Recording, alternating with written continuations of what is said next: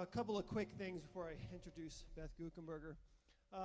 This coming next Sunday night, 5:30, is our Christmas program. Love Came Down. So I just wanted to encourage and remind you, there'll be tickets outside after the service on the table in the foyer. Make sure you grab your tickets. Make sure you invite some people to come to this. It's going to be truly a time when we celebrate and worship our Lord and Savior Jesus Christ. So remember, next Sunday, 5:30, Christmas program. Let's all be back here. One service, basically, one service. So we'll pack the place out if we have to, set tons of chairs up. We have the cameras and things so you can see the screen from anywhere. But it should be a wonderful, wonderful time next Sunday, 5:30. Got that? What time? Okay, very good. Before I introduce Beth, I want to, Steve and Christy, you're still here, right? Where are they? Where are they? Come on up if you're still here. I see you. Come on up. It's just you?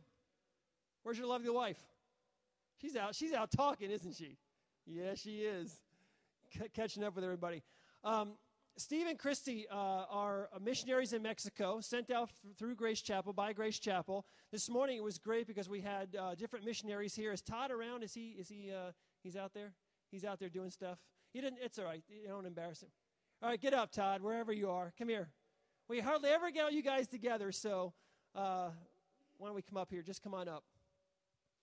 And obviously, Todd Guckenberger, Beth's husband, is co-director of Back to Back Ministries. Steve and Christy on staff in Mexico. We had Brent and Lisa here this morning, who are our missionaries to India. So what a tremendous opportunity having everyone together. Is Corey here too? Where's Corey? Is she here? Okay, Corey's not here.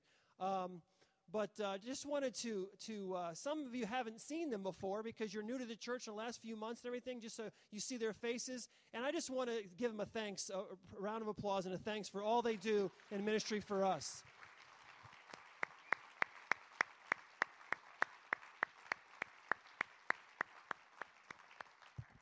Thank you, guys. I really appreciate it. See, I didn't make you say anything, come up or say anything, so you still love me. Another quick thing before they sit down is, I know times are tough economically. I know that. I mean, it's hitting the church big time. Giving is down. It's just the economy is really, really difficult right now. Across the board in all ministries, churches, ministries are all having a difficult time. Missionaries raise their own support. Todd and Beth raise their own support. Steve and Christy raise their own support. All the missionaries that we have locally and internationally raise their own support. And so I know it's difficult. I know it's economically difficult, but you can imagine they probably have people dropping out of their support because they're losing their jobs.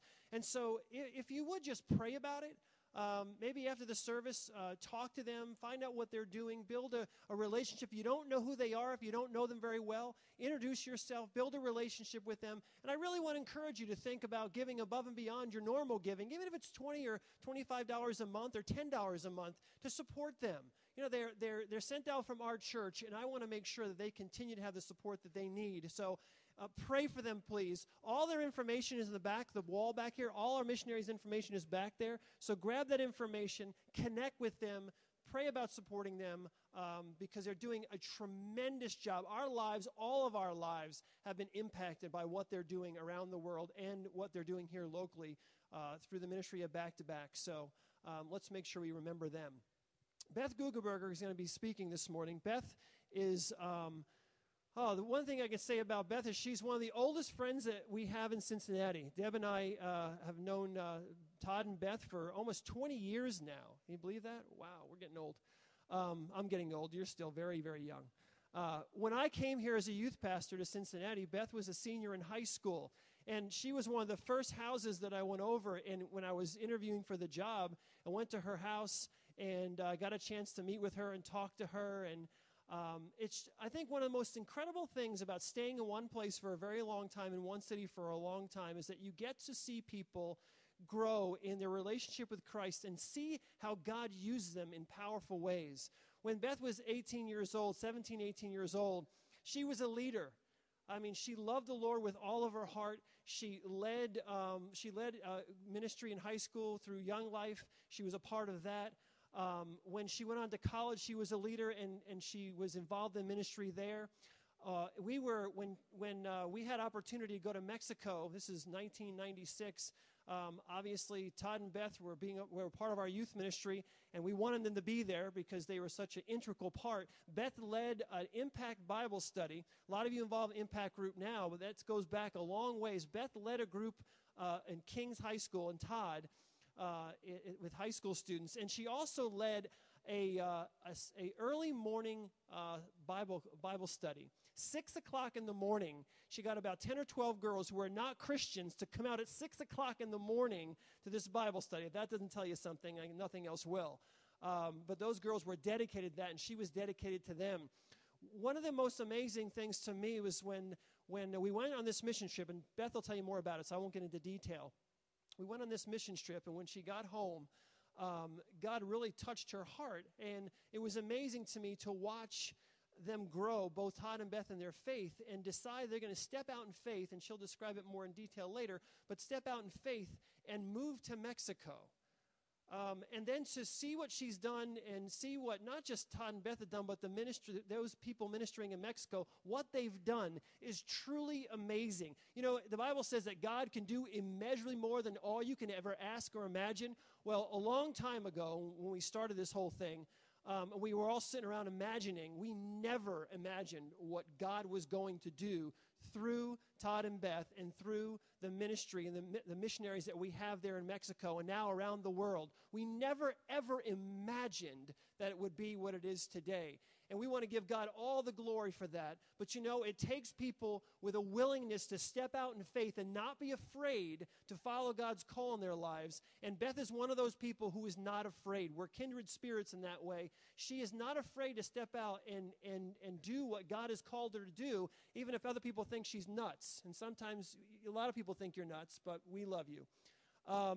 One of the things I can say about her, she wrote a book, Reckless Faith. It's an amazing book. If you haven't read it, please go out in the foyer and read it. She wants me to stop talking about her, so she comes up here like this. I'm not going to.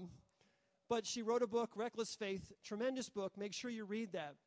But more than anything else, I feel like, Deb and I feel like Todd and Beth are family. I mean, without Todd and Beth and Beth's call, Josh would probably not be part of our lives. He is our 5-year-old son. It means everything to us. And maybe we're not blood relatives, but we feel close like brothers and sisters with them. We love them so much. She's a good friend, and I'm sure you're going to love to hear her speak this morning, Beth Guckenberger. Amen. Amen.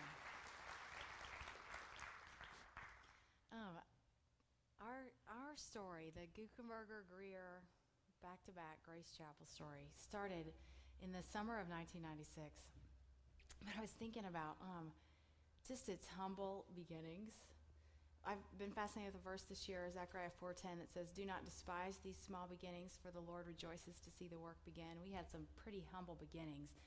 Todd and I, when we moved to Mexico, we had lived the year before, double income, no kids, that sweet little time in life when you have a little bit more money than you actually need.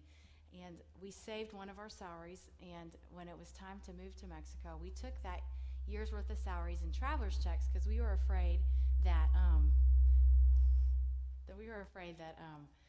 I don't know, to cross the big bad Mexican border with a year's worth of cash in our pockets, I think. So we put them in traveler's checks, and we went to a local bank in Mexico, one of the first things we did because we needed to eat. And I can remember standing in this bank. There was like a big glass between the teller and myself. And I slipped some traveler's checks underneath the little divot there in the window. And the lady looked at me and she said, "Oh, tienes que firmar tu nombre aquí."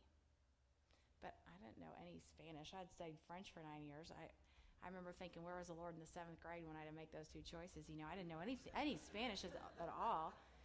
And so I looked at her like, I don't know what you're saying. And she looks back at me and she says, "Tienes que firmar tu nombre aquí." And I was thinking, that sounded like Chinese, might as well. And so she got, like we do when people don't understand us, she got shorter and louder and slower. And she's like, "Firma tu nombre aquí." Meant nothing to me. "Firma tu nombre aquí." Nothing. So finally she gets really short. "Tu nombre." Nothing. "Nombre." And I repeat, because it was only one word at that point. I'm like, "Nombre?" And she was like, "Oh my goodness, yes, nombre." But I still just stood there because I didn't know what I just said. So she took a piece of paper and she wrote the word nombre on a piece of paper, slid it under the divot, And I'm looking at it and I'm thinking, okay. So I signed all my checks, nombre, nombre, nombre, which I now know means name. I signed our year's worth of salary away. Name, name, name, name. Oh, we had some very, very humble beginnings in those early years.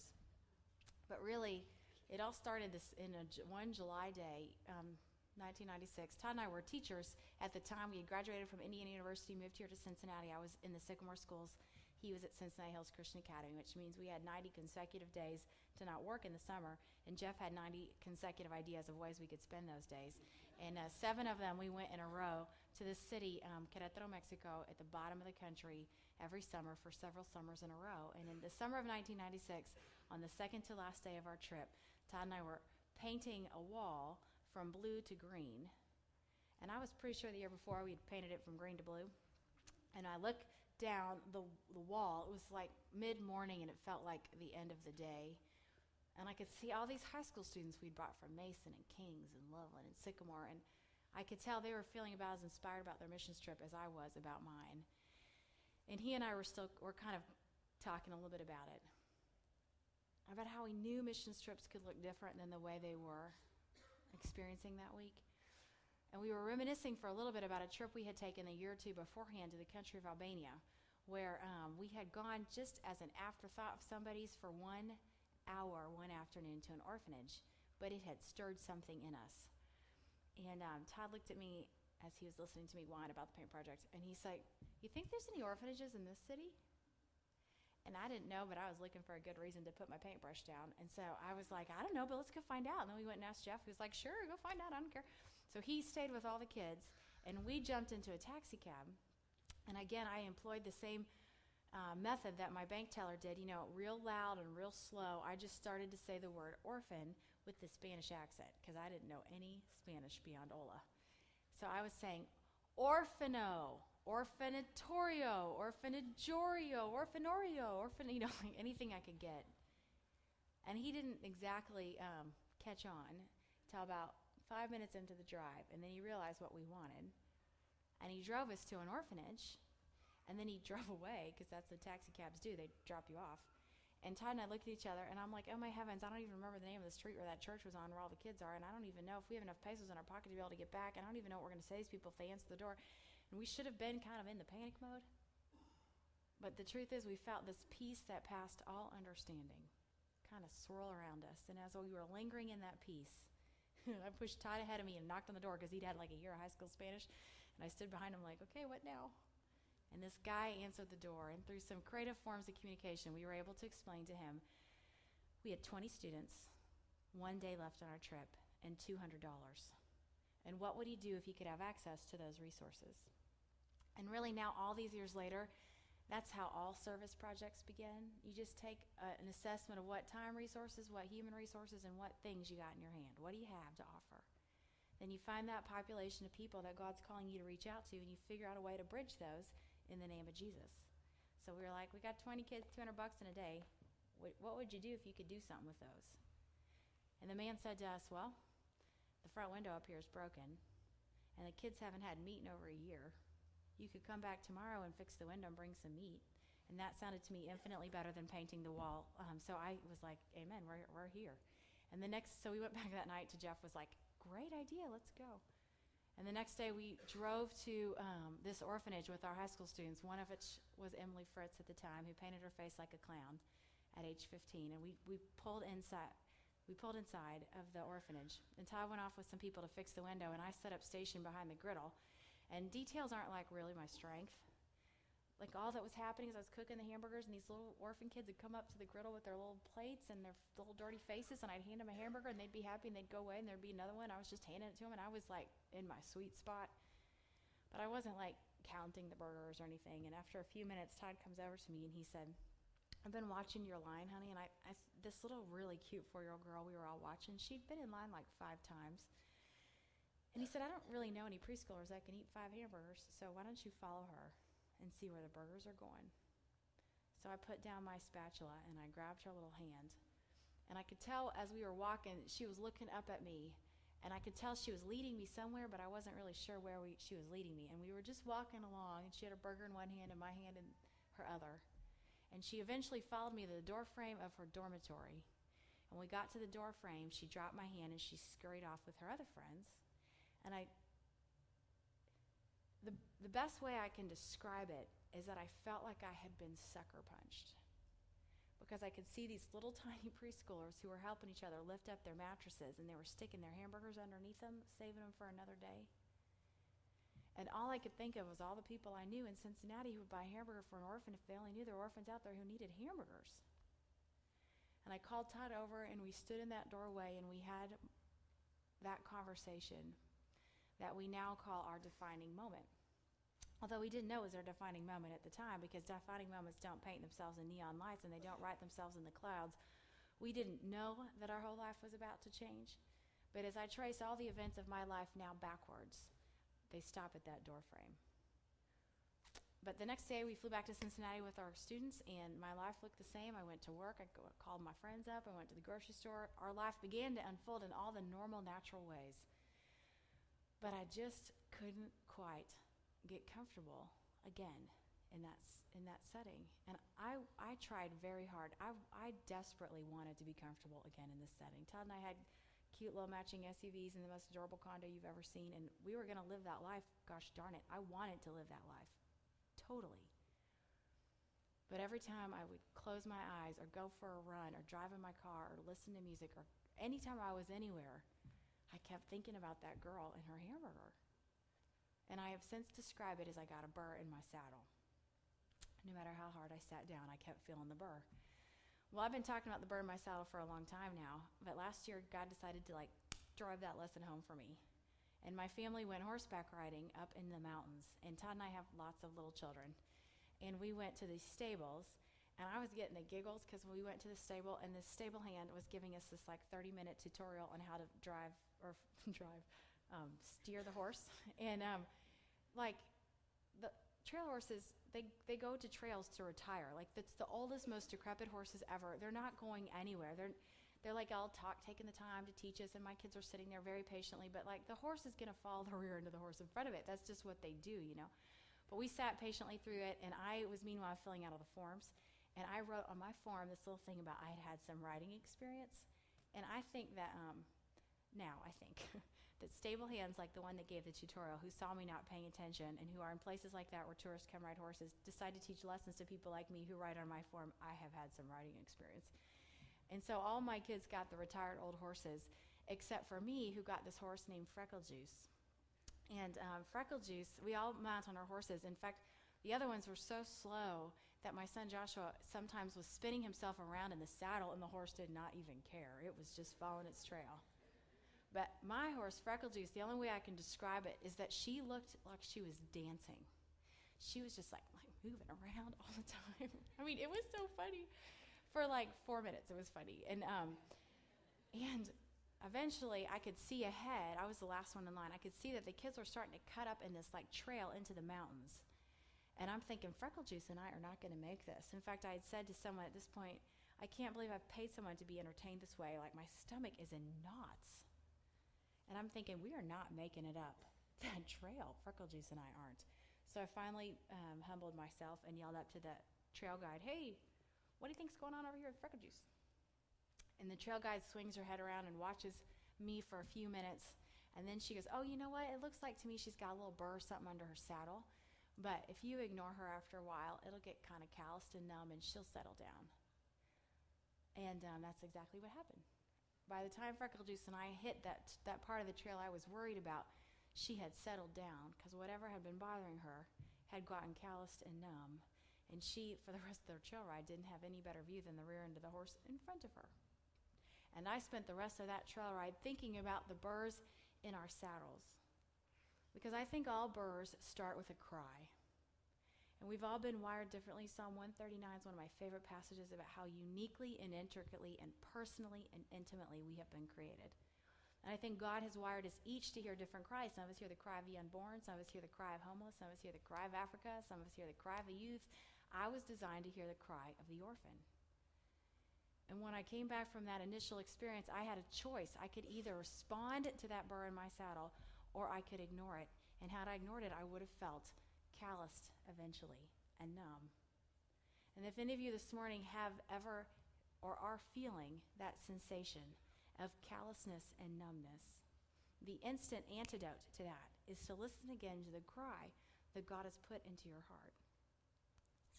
But anyway, that's a year later we moved to Mexico, and that's the story of how our life and the Greer life and the back-to-back life and the Grace Chapel life all became one happy family. But this morning we're going to really study a passage in the book of Isaiah, chapter 9. And I picked this passage because it's a very Christmassy passage, and this is a beautifully decorated Christmas church, and I thought that this would be a fun passage for us to talk about this morning. So if you have your Bibles, you can open them up to Isaiah chapter 9. If not, follow up here on the screen with us. The people walking in darkness have seen a great light. On those living in the land of the shadow of death, a light has dawned. You have enlarged the nation and increased their joy. They rejoice before you as people rejoice at the harvest, as men rejoice when dividing the plunder. For as in the day of Midian's defeat, you have shattered the yoke that burdens them, the bar across their shoulders, the rod of their oppressor. For every warrior's boot used in battle and every garment rolled in blood will be destined for burning, will be fuel for the fire. For to us a child is born, and to us a son is given. The government will be on his shoulders, and he will be called the Wonderful Counselor, Mighty God, Everlasting Father, and Prince of Peace. Of the increase of his government and peace there will be no end. He will reign on David's throne and over his kingdom, establishing and upholding it with justice and righteousness from that time on and forever. The zeal of the Lord Almighty will accomplish this. And as I picked this passage and began to study it, I couldn't get past verse 2. And so this morning I totally anticipated talking about Mighty Counselor, Wonderful God, Everlasting Father, Prince of Peace. But the truth of the matter is we're going to spend the rest of our time this morning talking about Isaiah chapter 9, verse 2. The people walking in darkness have seen a great light. On those living in the land of the shadow of death, a light has dawned. I began to think about the difference between what it would look like to live in the Shadowlands and what it must have felt like when the light finally dawned and they could get rid of their rod of oppressors and the burden and the yoke that they carried them and taking off their warrior's boots and letting go of their battlements. When the light dawned, and everyone in those days was living in the Shadowlands, and they were longing with anticipation and wonder on their tiptoes for the day that the light would finally dawn and the Messiah would finally come and the government would be his and the peace would have no end. They were longing for that as they were laboring so deeply in the land of the shadows. And when the light dawned and they got to cross over into the land of the light, what that must have felt like for them. And then there comes us, who ever since we've been born, we've only had opportunities to live in the light.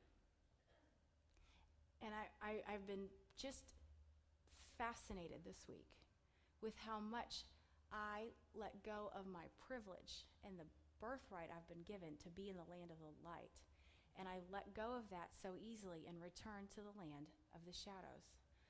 And I've been just trying to brainstorm, what does Shadowland living look like in 2009? What does that look like? And why would I ever be satisfied with the counterfeit treasure and the counterfeit satisfaction that it offers me? And yet, many times this week, I chose to walk out of the light and step my foot into the Shadowlands.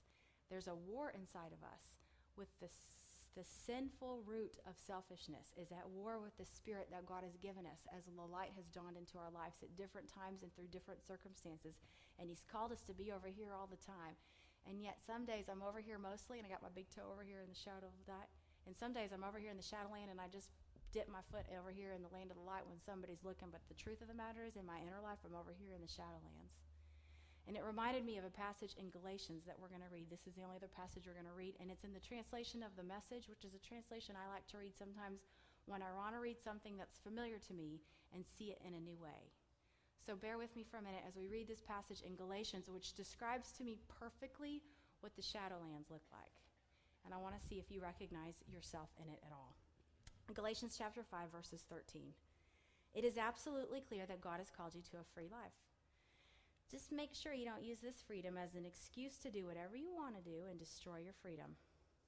Rather, use your freedom to serve one another in love. That's how freedom grows. For everything we know about God's word is summed up in a single sentence: love others as you love yourself. That's an act of true freedom. If you bite and ravage each other, watch out. In no time at all, you'll be annihilating each other, and where will your precious freedom be then? My counsel is this: live freely, animated and motivated by God's Spirit, then you won't feed the compulsions of selfishness. For there is a root of sinful self-interest in us that is at odds with the free spirit, just as the free spirit is incompatible with selfishness. These two ways of life are antithetical, so that you cannot live at times one way and at times another way according to how you feel on any given day. Why don't you choose to be led by the Spirit and so escape the erratic compulsions of Shadowland living? It is obvious what kind of life develops out of trying to get your own way all the time. Here's my description of the Shadowlands. Repetitive, loveless, cheap sex.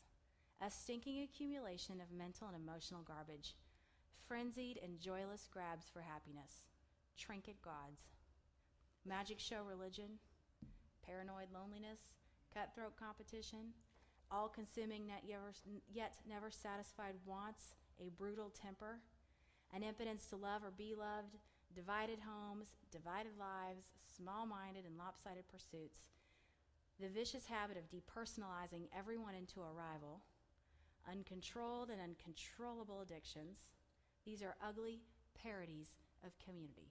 That's Shadowland living. I could go on. I love Paul. But this isn't the first time I've warned you, if you use your freedom in this way, you will not inherit God's kingdom. But what happens when we live God's way, when we walk over here to the land of the light?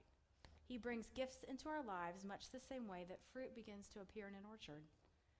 Things like affection for others, exuberance about life, serenity. We develop a willingness to stick with things, a sense of compassion in the heart, and a conviction that a basic holiness permeates things and people. We find ourselves involved in loyal commitments, not needing to force our way in life, able to marshal and direct our energies wisely.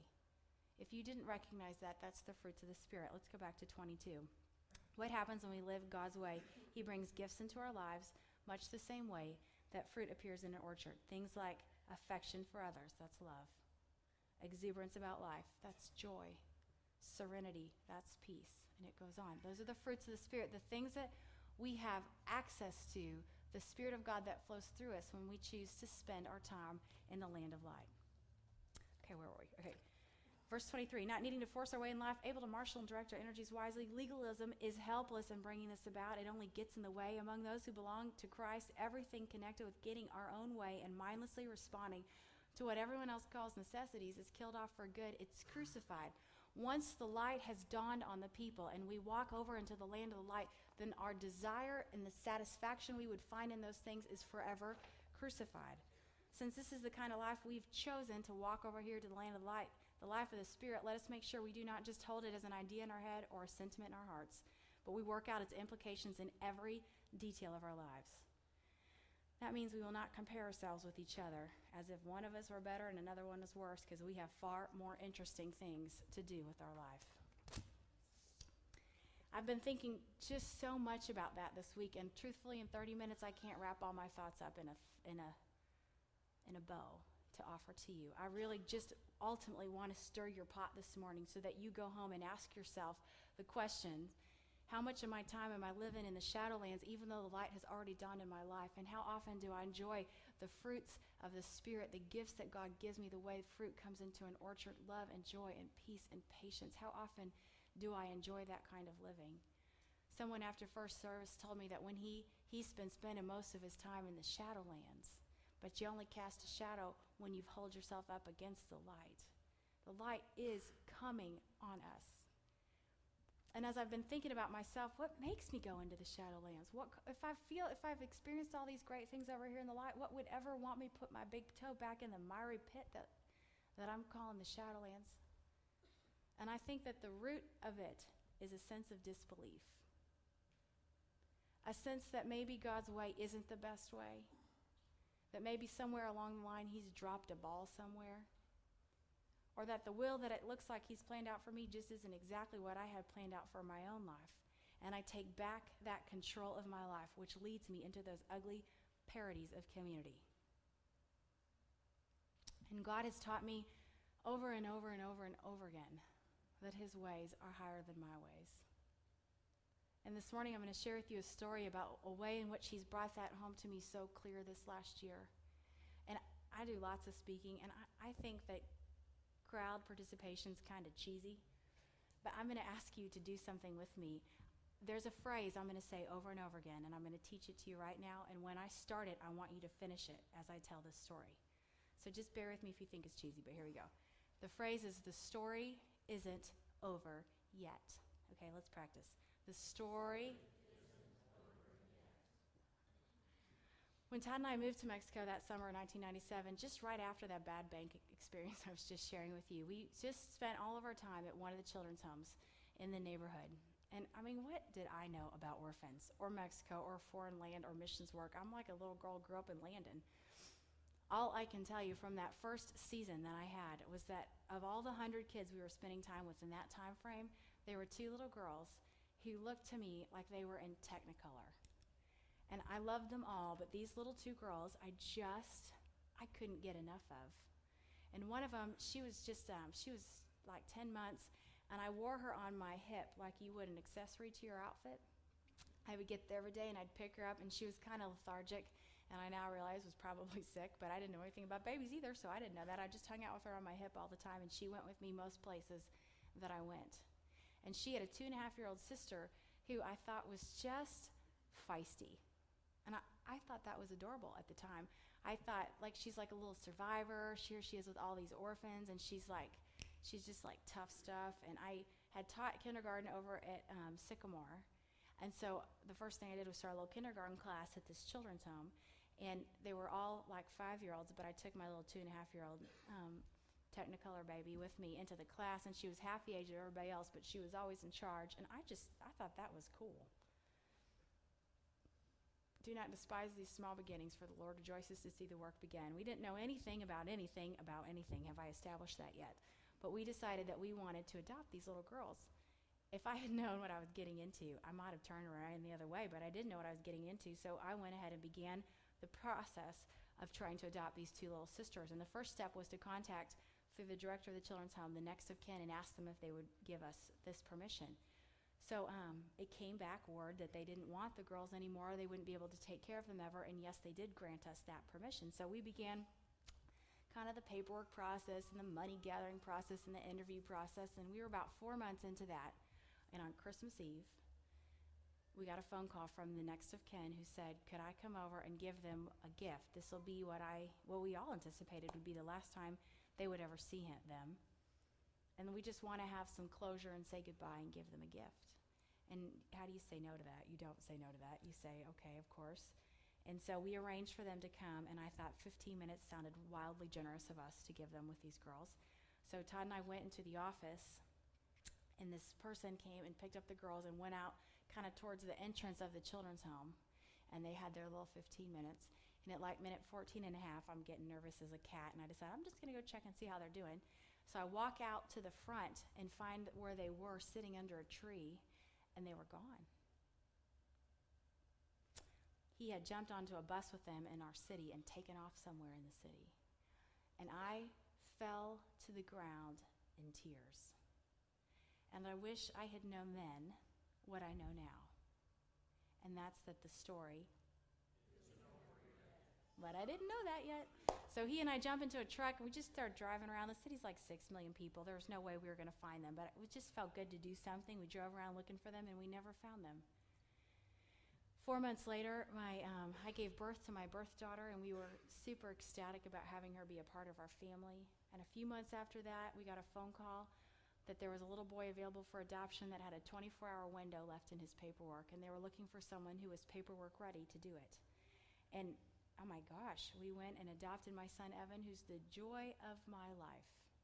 I cannot imagine our family without him.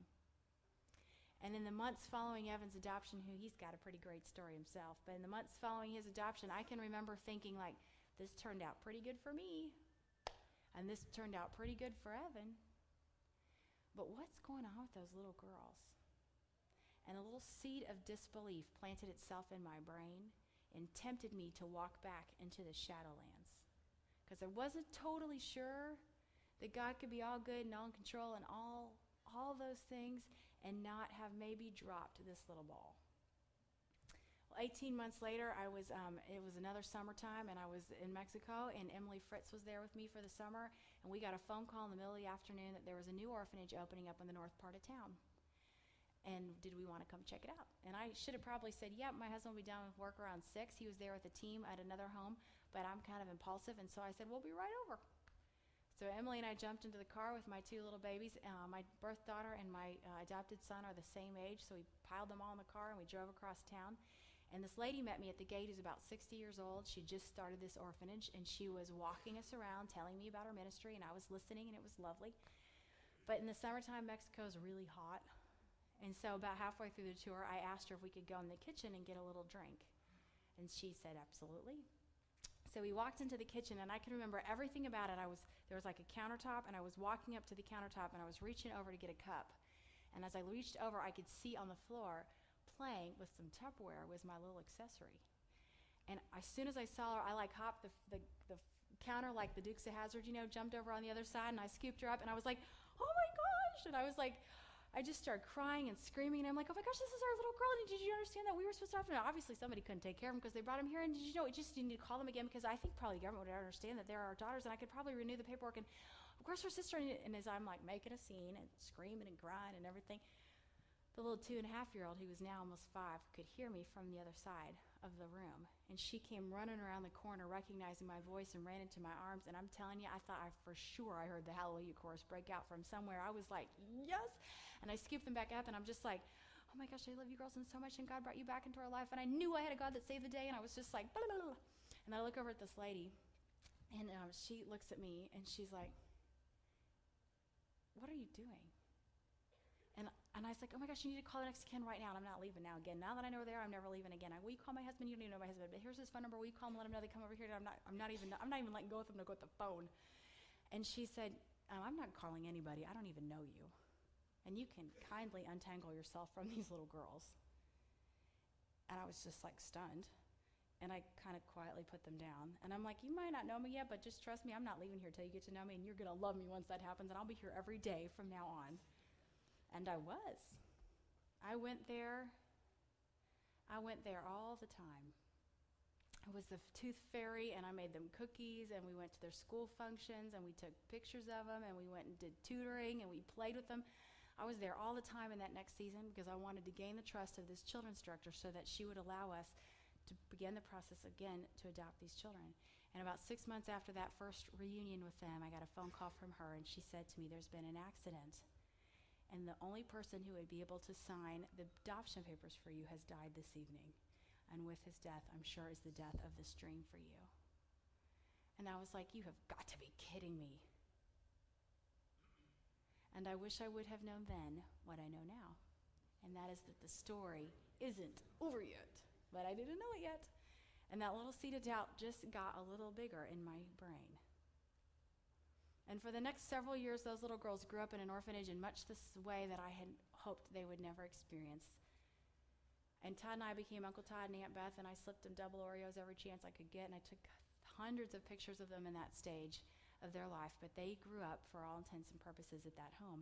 Meanwhile, the director of this home had become a dear friend of mine and like a mentor. And then 3 years ago, I got a phone call in the evening, and she said to me, we've been battling with the oldest one. The 2.5-year-old, adorable, feisty attitude had grown into teenage rebellion. And I've tried, and I've tried, and I've tried, and I've tried, and I've tried to get her to stay in line, and she was refusing. And as the oldest of all the girls in the home, I'm afraid she's going to lead them astray. And so she's broken. She's the straw that broke the camel's back happened this afternoon, and tomorrow morning I'm going to go and deposit her into a government orphanage. And Martha knew, as I did, that I wouldn't have access into that children's home. And she said, would you like to come this evening and say goodbye to her? And I knew that if she went into that children's home, I would be able to predict with stunning accuracy the rest of her life. 90% of orphans go into the black market or prostitution, and she was well on her way. And I was like, what about her little sister? She's like, oh no, she's been fine. She can stay here. And I realized that those two little girls who know no family but each other in their whole life would be separated then forever. So Todd and I had a conversation that lasted well into the night. And in the morning, I went and checked them out of that orphanage underneath the umbrella of Back to Back Ministries, and we became the foster parents for these two little girls. And as I brought them home that day, the littlest one skipped into the house. She'd never seen most machinery, so she liked the microwave and the toaster and the vacuum cleaner and the alarm clock. She was happy as a lark and went off to her room. But the 13-year-old kind of walked in like, she was not impressed. And I took her up into our garden, and I looked at her, and I grabbed her little face, and I said, you know what? I wish I could tell you that no matter what you do, no matter what you say, I will always be your mama, and this will always be your home. But that's just not true. We got like 9 other kids in this house and a whole campus full of people watching you, and I'm telling you, I'm putting some boundaries around you right now. And if you cross these boundaries, I will be forced to take you to myself and drop you off at a government orphanage, and I cannot imagine the pain that would be associated with that. And she had begun to cry. And I said, but you know what? God is our story weaver. And he wrote this chapter all these years ago. You were only in that other orphanage like 6 little tiny months, and you know why? Because God wanted 2 25-year-old naive kids to fall in love with you so that when this chapter came, we'd be prepared to act. Do you know how many times I get called that kids are getting kicked out of orphanages? All the time. And how many of them do I make my family members? Like none of them. But God knew this chapter would happen, so he wrote this one in preparation for this one, and he's writing this chapter for you today because he's looking at what's to come, and the story is not over yet of your life. And I wish I could say that she and I embraced in that moment and sung Kumbaya, and it was awesome, but it didn't exactly unfold that way. She is the very definition of taking 2 steps forward and 1 step back, and in the 3 years since she's been in her home have been tumultuous. But about 18 months ago, she prayed to receive Jesus into her life, and she made the decision to walk out of the Shadowlands into the life. And God's been giving her gifts much in the same way they come out of an orchard, love and joy and peace and patience. And she's been practicing what that life looks like. And the epilogue to the story is this summer I was in Mexico at a church service, and a church, North Cincinnati Community Church over here in Mason, was there visiting with us. And an adult man came up to me and introduced himself as Mark Shaw. And I recognized him. He'd been to Mexico before, and I recognized his face and everything. And he said to me, hi, I'm Mark Shaw, and I just want a moment of your time. I have this story I want to tell you. And I was like, okay. And he said, my mother passed away this year. And I kind of remember having heard of his mom. His mom was named Barbara Shaw, and I knew that she was like a prayer warrior and that people talked about her with reverence, kind of. And I'd kind of heard that she had been sick, and I said, I'm sorry that happened. And he said, well, you know what? I just got this question for you. About 3 years ago at a back-to-back banquet, someone bought some paintings, and one of them was gifted to my mother. And then we had this high school girl who took a stack of photographs, and she painted some pictures and then sold them at our banquet to raise money for back-to-back, and people bought them and did whatever they wanted to. And he said, someone gifted this picture for my mother, and she hung it on above her couch, and she prayed intercessorily for the 2 children that were in that picture all the time. And she was bedridden most of those 3 years with her illness, and so she spent a lot of time praying for them. And when she realized that she was dying, she asked me if I would pick up that baton, because she told me, I'm not sure what it looks like on the other side, but I feel like the work isn't done yet. Would you pray for these 2 children when I leave? And he said, what do you say to your dying mother? You say, yes, so, of course you're going to do that. And he said, but I don't pray in the same ways that she prays, and I don't know all the things that she knows. And so I've just been finding myself saying the same thing over and over again, and it kind of starting to feel stale. And I was wondering if I could show you the picture of the kids, if you'd recognize them and be able to tell me any details about their life. And I was like, okay, well, I hope so. And I'm thinking to myself, oh, Jesus, these pictures are 4 years old, and we have a very transient population we serve, and some of them are street kids that we don't see for long periods of time, and I certainly don't know everything about all of them. But he was so sincere, and the whole story about his dying mother, and I was just like, Jesus, please help this be something I can help with. So I called my children around me because they know a lot of the kids, and they're from a lot of places, and I said, okay, guys, we're going to look at this picture this man's going to show us, and we're going to see if we can recognize the pictures of faces of these kids, and we're going to see if we know anything to tell him. And they were all like, okay, Mom, when can we leave church? They come around me This guy picks up this picture and hands it to me, and as soon as he hands it to me, my two girls, who are now 13 and 15, started crying because we all recognized it instantly as a picture that we had taken several years before. And I looked at him and I said, I can tell you a few things about the kids in the picture. And as we walked backwards in her story, we realized that at just the same time she was receiving that painting was about the same time those little girls came into our lives.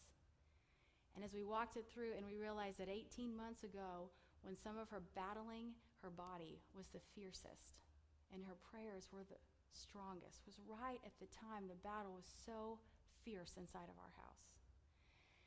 And I've made up this statistic, so if you quote me, I just made this up myself. But I've been saying lately that I think that we need to battle in the circumstances of our life 90% in the heavenlies and only act out the 10% on earth. But the truth is we usually do the opposite of that. We battle it out in the flesh 90% and we throw up this 10% prayer like, please bless what we're up to.